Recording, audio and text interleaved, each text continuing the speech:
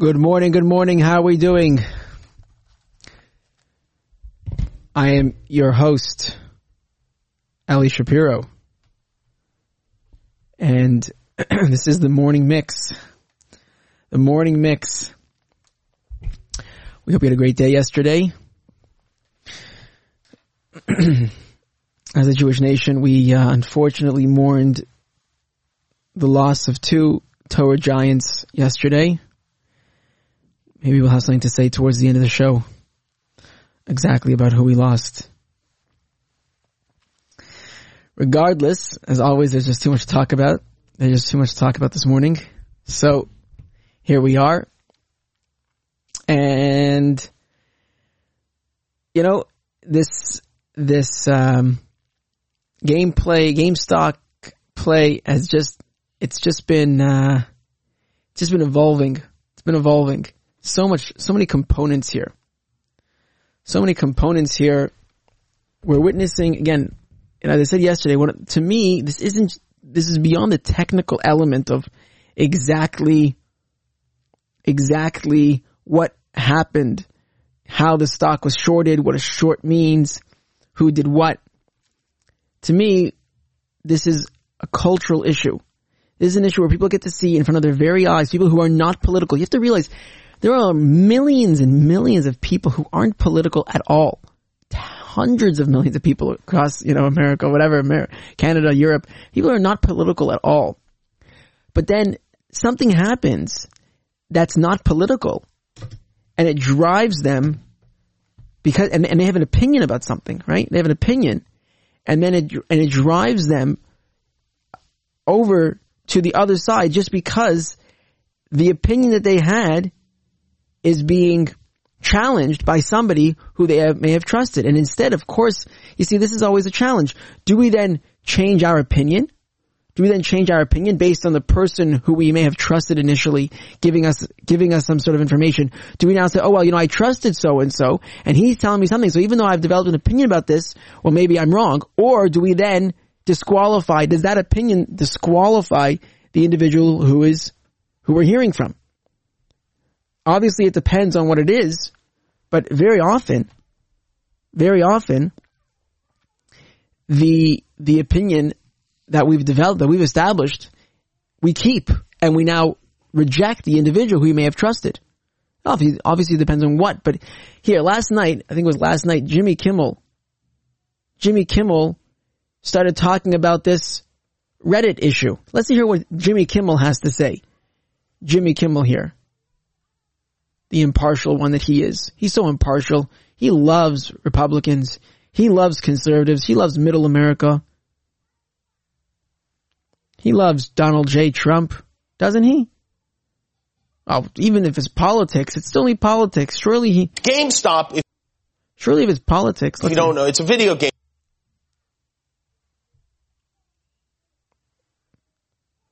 Surely it's only politics. He must store, and like a lot of businesses, they've been. Let's go back here. GameStop, if you don't know, it's a video game store, and like a lot of businesses, they've been struggling because of COVID, but also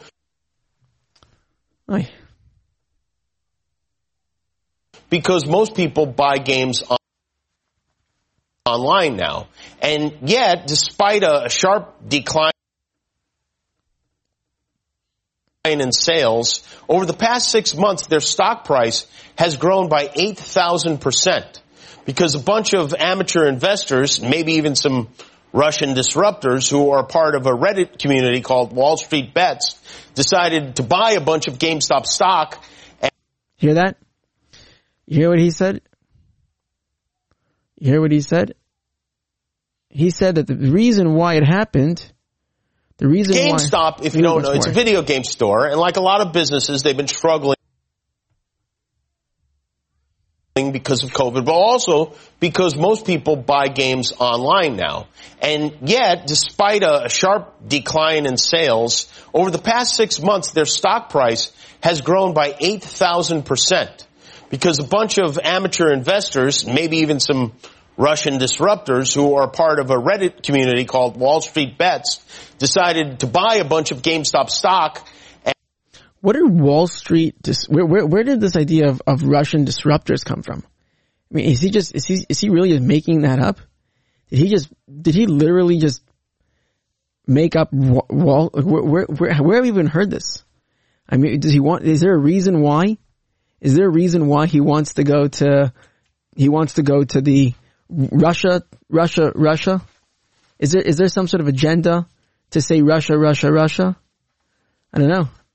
It's a funny thing. But the fact is, he also says 6 months. So it's going on for 6 months, but all of a sudden now we've heard about it. Only now? What happened only now have we heard about this issue? In the last 5 days. 5 days this has been going on. But this is something that it's been going on for 6 months. It's an amazing thing that he's able to lie to people like that. And and again, so long as it's politics, so people don't necessarily have an opinion of because they're not into politics. But they like these apps that give them access. And now they don't have, and now they get to see in front of their very eyes exactly how they operate.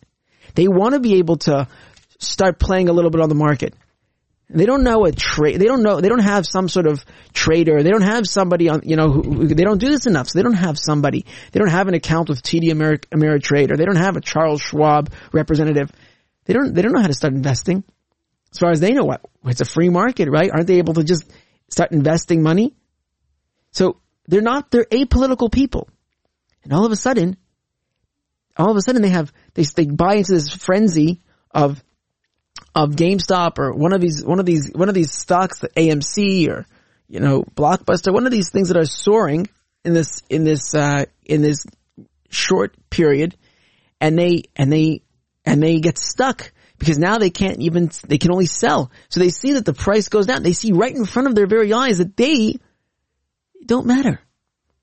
They don't matter. And everybody who's telling them one side of this, they are then disqualified. And that's a good thing, because again, when we see what's in front of our eyes, when we see just how this game we are not a factor.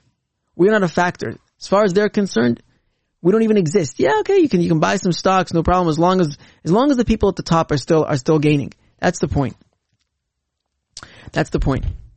Russia reminds us that there's an article I saw a couple days ago. Russia. KGB groomed Trump as an asset for 40 years. You hear this? This is from Times of Israel. They make it up. Former U.S. President Donald Trump was nurtured as a Russian asset for decades. Starting in 1980, a new book claims, with Moscow actively encouraging the businessman to enter politics many years before he won the presidency, and supporting him throughout numerous failed business ventures as it built a deep relationship with the mogul. It's an amazing thing what they want us to believe. He was an asset. Former KGB spy Yuri Shvets, who worked for the KGB in Washington, D.C. for years in the 1980s, told journalist Craig Unger in the new book American Compromat. Unger's book is based on interviews with numerous sources, including Soviet defectors and ex-CIA agents. In it, he makes the assertion that Trump's relationship to Russia as president, one in which he appeared repeatedly averse to criticize Moscow, and often took actions such as seen as desirable to leader Vladimir Putin, was directly tied to his cultivation by Russia over long years. Donald Trump was the most hawkish president on policy against Russia.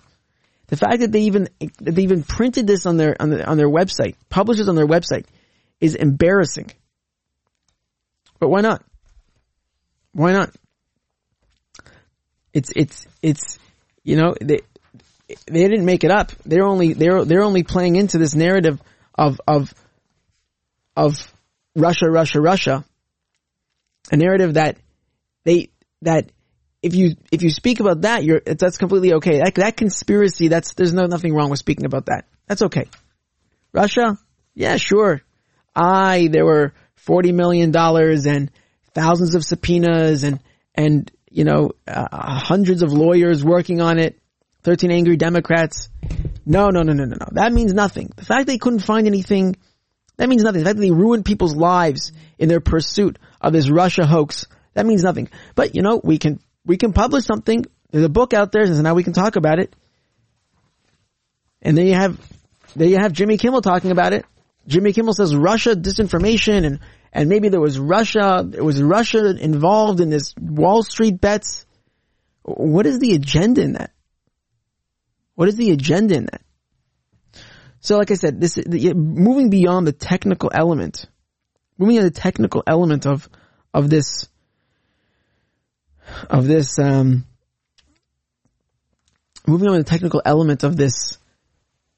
Wall Street game, we have to understand that there's much, much, much more at stake.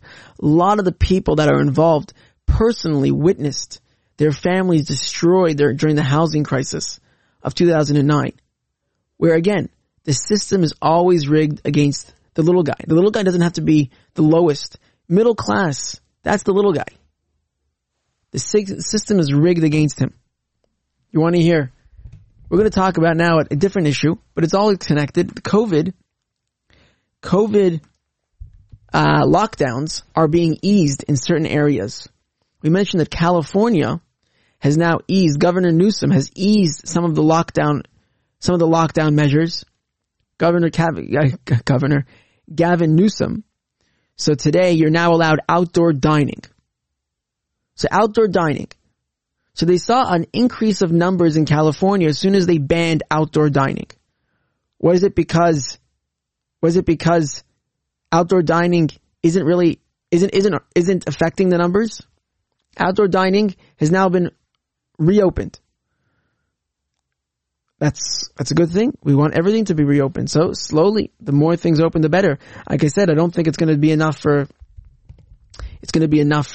what's his name? For Newsom to save himself. I think that ship has sailed. I think that he's toast. Please God. That's the truth. But regardless, there were a couple of stories out of California that I actually wanted to read. I like these two stories that I saw. There were two stories coming out of California, and they were each telling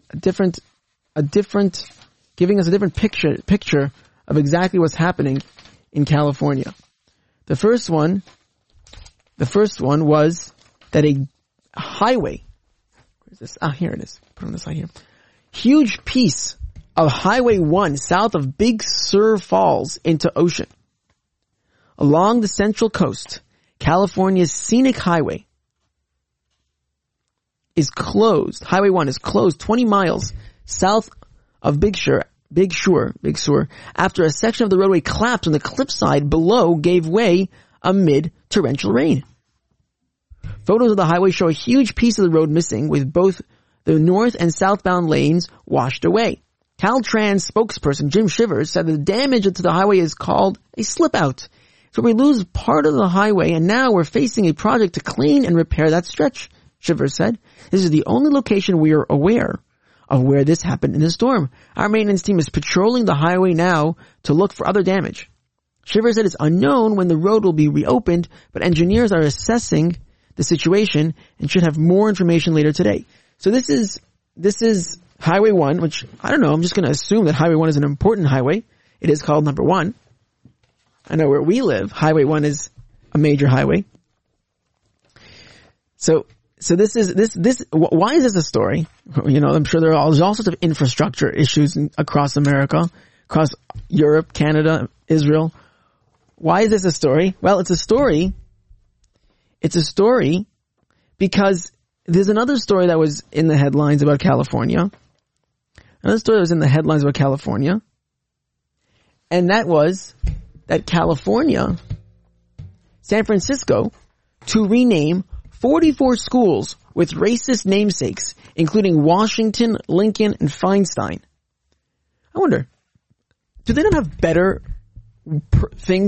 purposes to allocate their money? Is there nothing better out there for them? They just have a highway where a big chunk of it collapsed. Whatever. Fell. However that happens.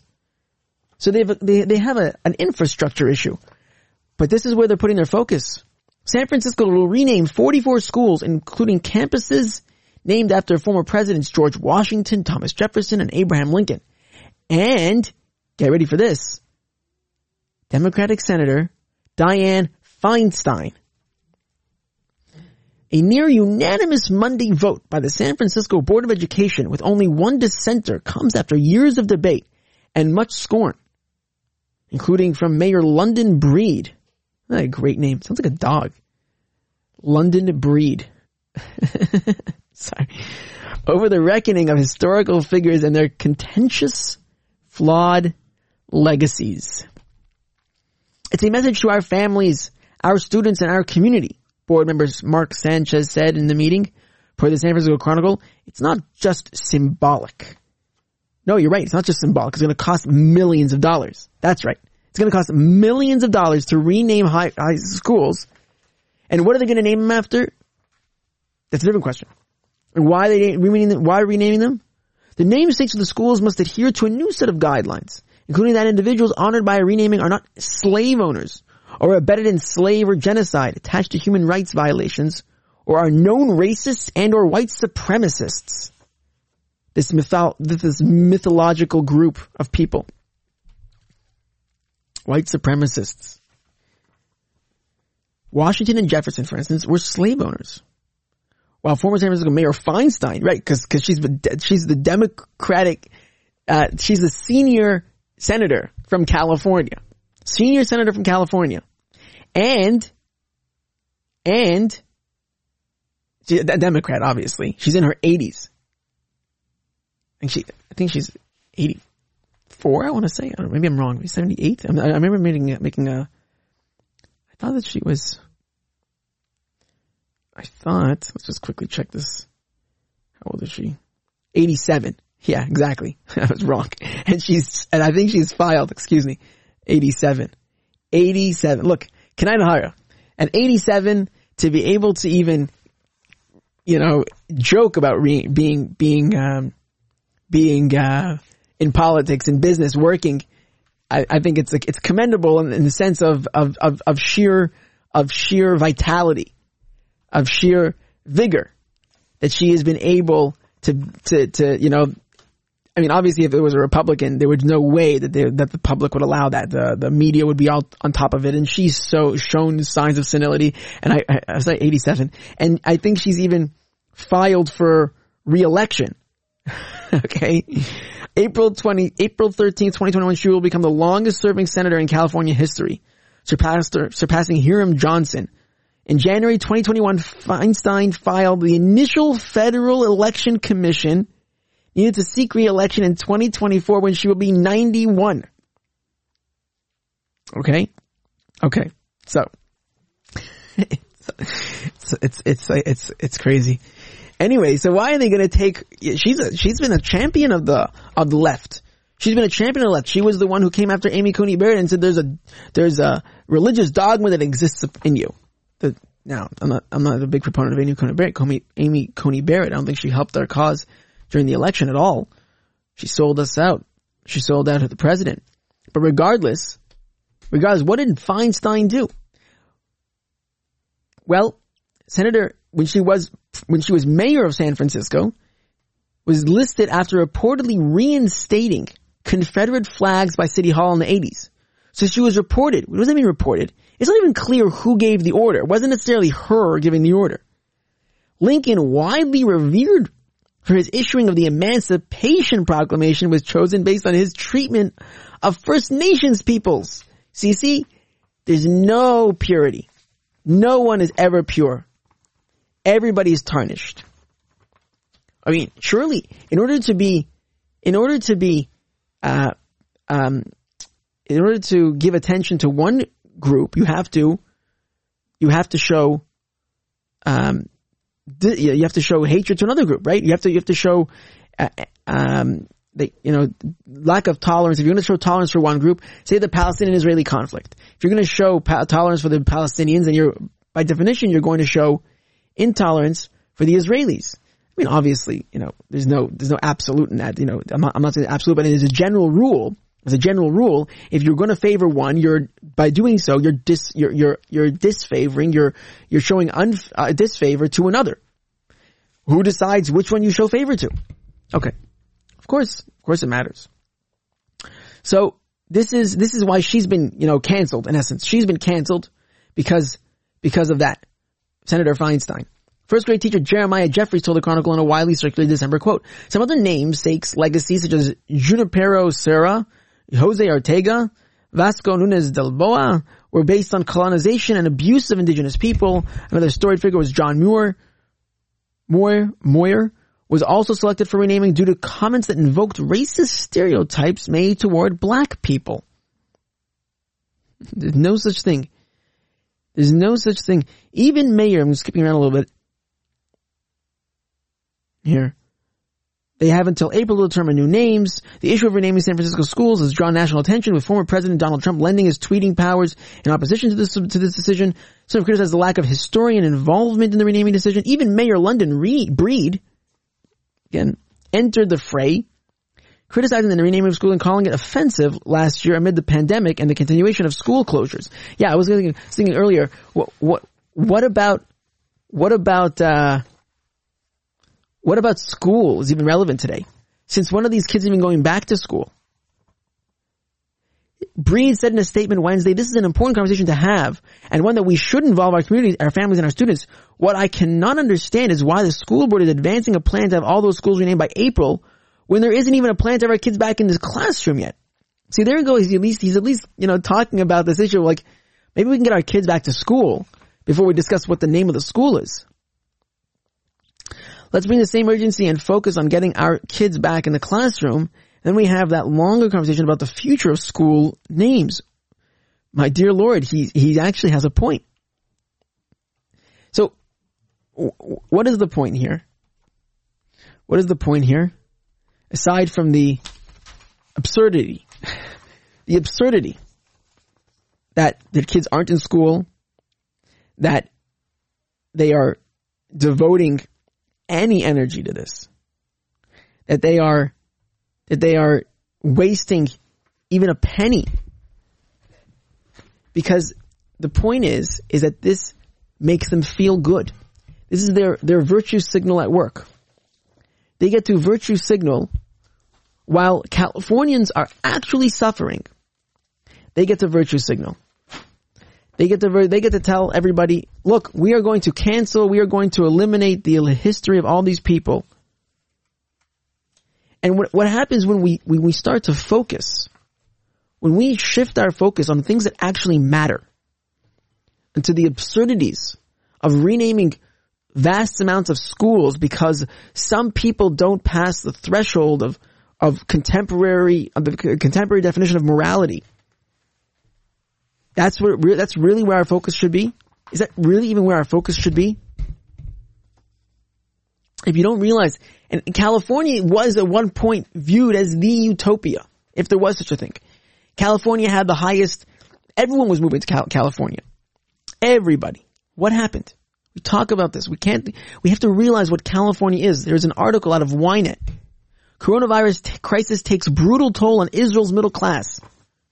Out of work and burdened with soaring expenses, a growing proportion of Israel's middle class is being plunged into poverty. I wonder why. Roughly 800,000 Israelis are out of work. Figures from the Israeli Employment Service published earlier this week show of those 150,000 lost their jobs in the past few weeks alone after the start of the third nationwide lockdown due to the coronavirus pandemic. Here, you want a sad story? There was this was reported on one of the forums, Haredi messaging forums. They said 250 food packages which were donated to Bnei Brak families, and I think it was partially because of it was in response to the government's mistreatment of Bnei Brak residents. So 250 food packages were ruined with something called gouache. Gouache is that wretched stench that they spray when they're trying to evacuate a crowd. So they'll do it at Haredi weddings. They'll do it at events. They'll spray this awful, awful stuff. It costs 500,000 shekel to buy. I don't know how long that lasts. It costs 500,000 shekel to buy, and they sprayed it last week or yesterday, whatever it was, and all over something outside of an event, and right there were these food packages that are now spoiled. It's an awful stench that stuff leaves. And they do it intentionally. They do it intentionally. All those people needed that food. All those people needed that food. Well, it's ruined. I don't know if it's salvageable at all. I can't imagine. Unless it's all wrapped up. I can't imagine. It's nasty, nasty stuff. Of those 150,000 lost their jobs in the past few weeks alone after the start of the third nationwide lockdown due to the coronavirus pandemic. Andriy Boshko is the director of the Housing of Andriy organization. With the help of Leket, Israel's national food bank, Boshko runs 8 homeless shelters in South Tel Aviv and feeds 50 people each day. During the pandemic, I've been receiving requests from average people who just simply haven't received a salary for a long time and are unable to pay their rent. We are not able to help families because we don't have apartments for couples. We house men and women separately. In recent months, a growing number of Tel Aviv residents have reached out to Boshko for help. Some have been out of work for months due to COVID restrictions and were simply unable to make ends meet. Many were hoping that financial assistance from the government would be enough to keep them afloat, but soon discovered that they could no longer afford to pay the sky-high apartment rents in Tel Aviv. There's been a big change since the pandemic, Boshko says. People who've simply collapsed are coming now. Too many were depending on the state to help them and ended up falling apart financially. Nearly 2 million Israelis are living below the poverty line, according to a new report by the National Insurance Institute published last week.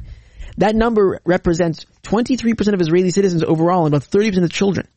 More pointedly, the report revealed that Israeli families' standard of living dropped considerably in 2020, with the median economic income decreasing by 22.7%. The main victim of this drop was the middle class. At House of Andriy, the shelters are nondescript. Each house has 8 residents on average, and the so-called house manager ensures that things are kept neat and tidy. Lev Mordechai, he simply has just fallen on hard times. The crisis, 57-year-old building contractor. The crisis has really hit homeless people. Says Mordechai, those who have a place to live might be suffering from some losses, but people here have hit bottom and need the most help. We're really feeling the effects of the crisis here. In the past, Mordechai said an abundance of food donations would make their way to the residents of the House of Andriy on a daily basis. When residents and hotels were forced to shut due to the spread of COVID, these donations began to dry up. Leket fed 175,000 people across Israel each week before the economic crisis, but the number has ballooned to 246,000 people a week in just months.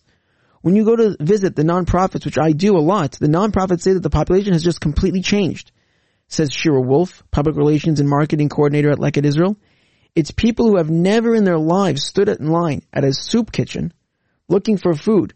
It's people who are working in high tech and they got put on furlough, Wolf says. Now, I just want to throw in here before, people are responsible for themselves ultimately, right? We're not saying that, if you were saddled with heavy debt and now you're stuck, and that's the government's problem. But it is the government's problem when they inflict this on people. And that's the point. This is all completely avoidable. Completely. 100%. What would happen in a world where the virus was left to take its own effect and people were allowed the proper medications? I don't know. I think we would pretty much be living as we would always, as we lived in previous periods like that.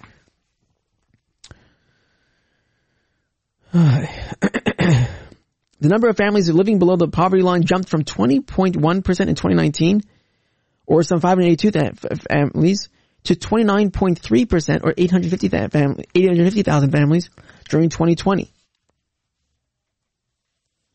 Significantly, The organization also found that the country's middle class shrank by 15.5%.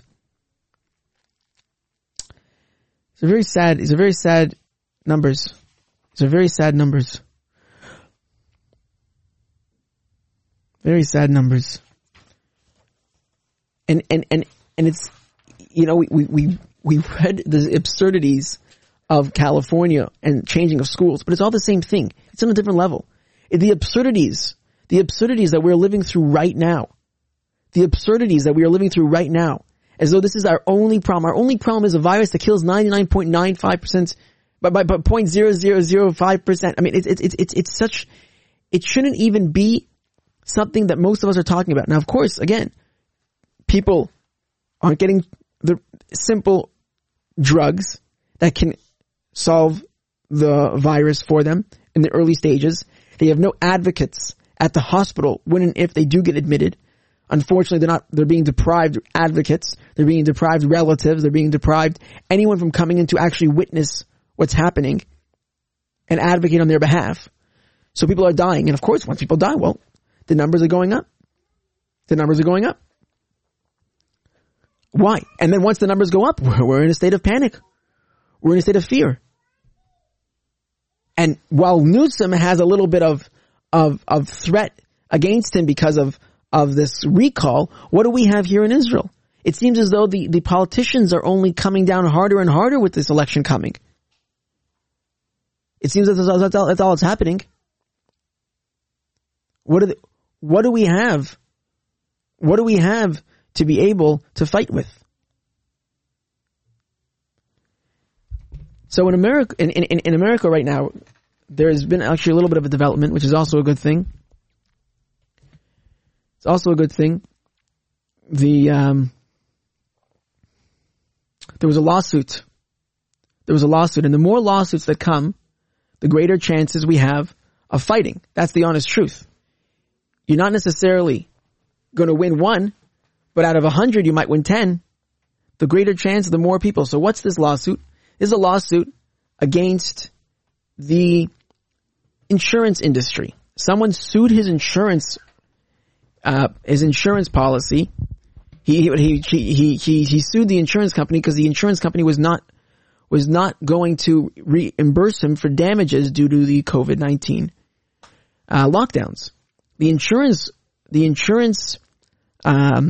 company obviously maintained that this isn't their responsibility. It's the government that did this, not them. And that apparently hasn't worked for everybody. This judge is a judge here. He has not accepted that. He has not accepted that this is that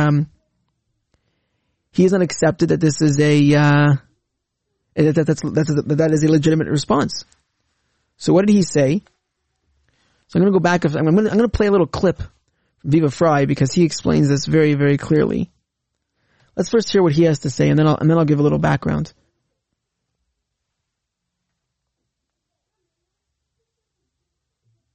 More important than what the insurance policy covers is what is excluded from the insurance policy coverage. This commercial insurance policy excluded losses resulting from microorganisms, and there was also a debate over what the term loss of property meant. In this case, in order to avoid paying out the claim, the insurance company argued that loss of property meant physical loss of property and not loss of enjoyment of use of the property, and they also argued that the COVID-19 pandemic fit within the microorganism exclusion of coverage. There was also an aspect to this claim that the insured was claiming that the insurer's refusal to pay out the claim was motivated by bad faith. The judge summarily dismissed of that argument, but the judge gave reason to the insured on the two other arguments. The judge came to the conclusion that the business interruption, the loss, the claim here did not directly result from any microorganism, so it was not covered by an exclusion under the policy. Rather, the loss resulted from a government measure, not from the virus itself, and therefore it was not excluded from coverage under the policy. Moreover, the judge came to the conclusion that the loss of property did not need to be a physical loss of property. It could be just a loss of enjoyment of property for it to be covered under the policy. From what I understand, as is typically the case when the insurance company loses, this decision is going to appeal, but this is a very important precedent, not only from a jurisprudential point of view, but from a policy point of view. It is the depressing reality of politics and lobbying, but you want to know how you change government policy, you get very influential people with deep pockets with a lot of monetary sway to put pressure on the government to change those policies. And if judges across the country...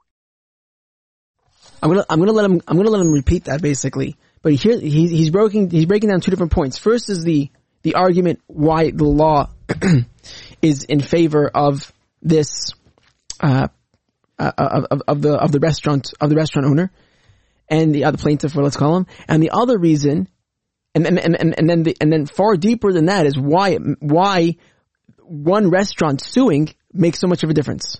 Because we have to realize that the same way that the Wall Street are able to get regulations made that interest them, so too insurance companies are able to get politicians to make laws that will interest them, or in this case, to ease laws, to ease bans. We're going to hear what he has to say right there again. Policy. Moreover, the judge came to the conclusion that the loss of property did not need to be a physical loss of property. It could be just a loss of enjoyment of property for it to be covered under the policy. From what I understand, as is typically the case when the insurance company loses, this decision is going to appeal, but this is a very important precedent, not only from a jurisprudential point of view, but from a policy point of view. It is the depressing reality of politics and lobbying, but you want to know how you change government policy, you get very influential people with deep pockets with a lot of monetary sway to put pressure on the government to change those policies. And if judges across the country start ordering insurance companies to pay out under policies because they deem the losses to be not related to coronavirus itself, but as a result of the government measures, once you start getting ordering insurance companies to pay, it is only a matter of time before those insurance companies start putting a lot of pressure on the government to start reopening things. The minute these lockdown measures start costing big industries big bucks, you will start to see government moving, because you will start seeing a lot of people lobbying the government to open things up. The government may pretend to listen to the little people, but the reality is they take their orders from the big people with the deep pockets and the monetary influence, and once the insurance industry says to the government, you better start opening things up, because if we have to start paying these claims out left, right, and center, we are going to go bankrupt, the government will start to move. And even if this is by no means a jurisprudential consensus, having one brave judge in Ohio set the wheels in motion, set that little domino that pushes over a bigger domino that pushes over a bigger... Okay, so we get his point there. Once you have one, it's all it took. That's all it took. So there's two different factors here. Yes, it's just one lawsuit. Yes, it's just one lawsuit, and yes, we have no idea. We have no idea what's going to happen from there, but all you need is one judge to have a little bit of moral courage. One judge, all he needs is a little bit of moral courage. And the insurance companies, they have pretty deep pockets. And they have lots and lots and lots of connections in politics. They can very, very quickly get the country open. Sure. They have, if you turn on CNN, the numbers not even there anymore. For months they had the CNN, I haven't seen this, but I've read about this. They had the CNN counter of deaths. It's amazing. From the moment the new administration and the former VP was inaugurated, they took that down, because of course the numbers don't matter anymore. Once the new administration was sworn in. So the fact that you have the insurance companies, maybe they're a little bit scared now, because they were convinced that they were going to be exempt. This was more of an act of God, in the sense this is all happening due to a virus. No, said this judge. This is not a virus. This is not a virus. This is government lockdown. Government is intervening here. And that's a very promising thing, because, all even though it's happening in America and we're here in Israel, obviously, that's all it takes. That's all it takes. So we're going to be following these different stories. It's a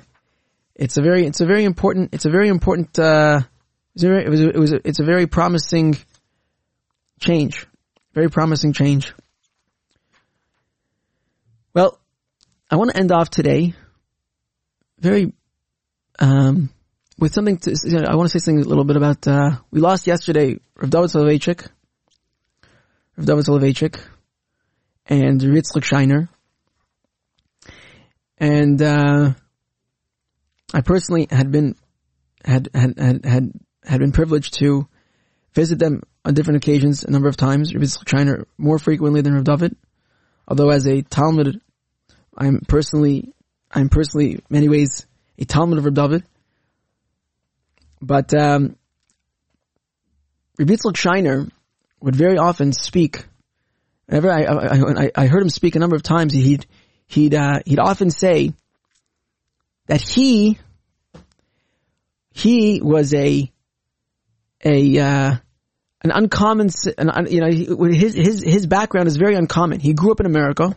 He was born in America, and he ended up marrying the granddaughter of Rav Baruch Ber Leibowitz, who was also the primary Talmud of Rav Chaim Brisker, Chaim Soloveitchik, the grandfather of Rav David. So there's also a connection between the two of them in that. But beyond that, Rav Yitzchak Shiner would often talk about how, he was born in Pittsburgh, Pennsylvania. Pittsburgh, Pennsylvania. And he ended up marrying the granddaughter. He went to Peabody High School. And he married the granddaughter of Baruch Ber. His line was, if I'm not mistaken, could you imagine the divine gymnastics that Hashem had to do in order to accomplish that? Something like that. The gymnastics that Hashem had to accomplish, that he, an American boy born in Pittsburgh, Pennsylvania, should be able to marry a granddaughter of the famed Baruch Ber Leibowitz. So that was something that he lived daily. Every time, like I said, something that I would hear from him. I'd heard from him a number of times. He would say this to people. Could you imagine what Hashem had to do? And I remember one vart that Rav David Soloveitchik told me. I was with a group, and he asked a question. Specifically, this is in the to the parashas that we're reading now. Shmais Vayera Bay B'Shalach. He asked, if you look at the end after the Makkos, throughout Parashas Vayera Bay, the question is, he asks, why is it that Hashem has to constantly tell the Mitzrim, as in remind the Mitzrim, that the reason why this is happening is V'yidaitem ki ani Hashem. There are different lashonos, the different expressions that the Torah uses. There's V'yodu Mitzrayim ki ani Hashem. There's V'yeda. There's L'man Teda ki ani Hashem. There are different expressions that L'man Teda ki ein ka Hashem Elokeinu, etc. Why is this? Why does Hashem have to constantly remind Pare at the end of each Makkah, before each Makkah? Why is it that there's a constant reminder? Said Rav David,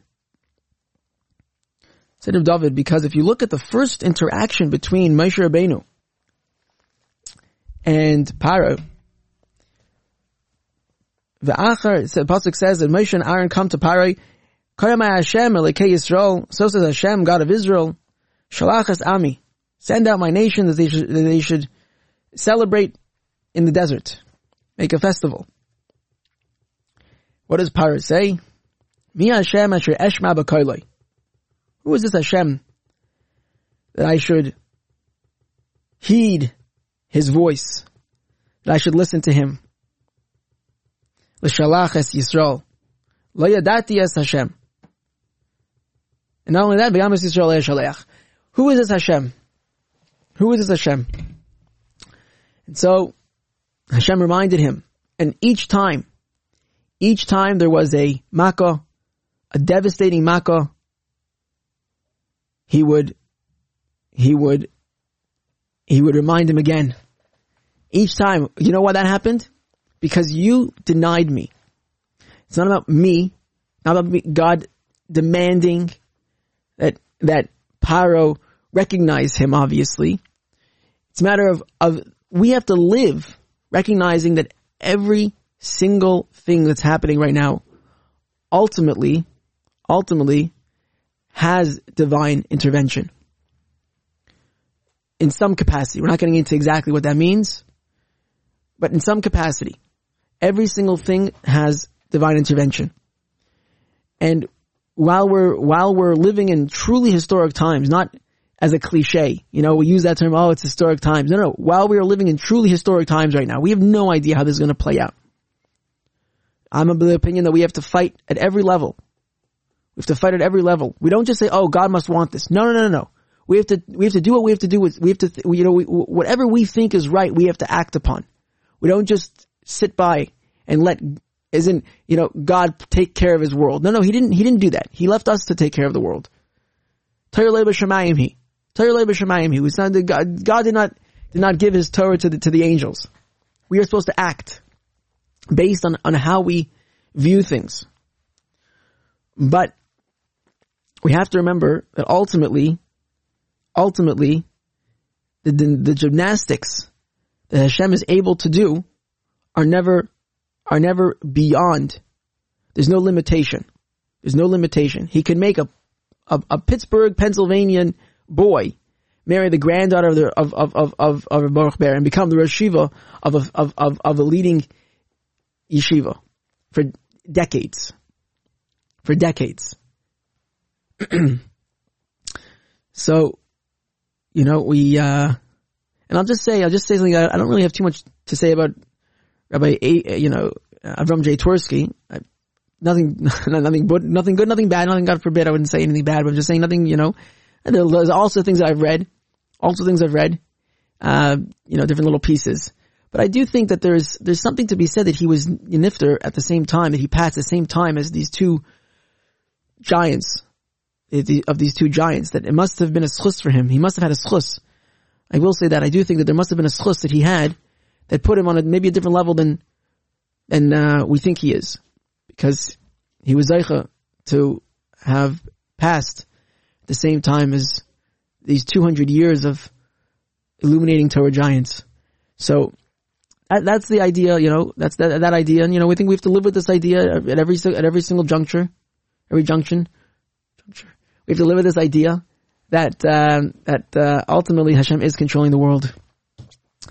And please God, the atonement of losing such great people in such a brief period, whatever the mechanism is, if it that it should work to wake us up. I'm not going to start to suggest why it happens. A lot of people like to do that. They like to say, this happened because of no, we don't know. Whatever the message that we're supposed to get though is, let's take it. Let's not start suggesting, it's because people didn't do this and people didn't do that. I'm not going to start suggesting why God does what he does. But we should at least daven that whatever we can get in our merit as an atonement for losing these two giants, we should. Please God, I will be back with you again tomorrow. We hope you have a great day. And that's been our show. I'm Eli Shapiro. This is the Morning Mix. Bye for now.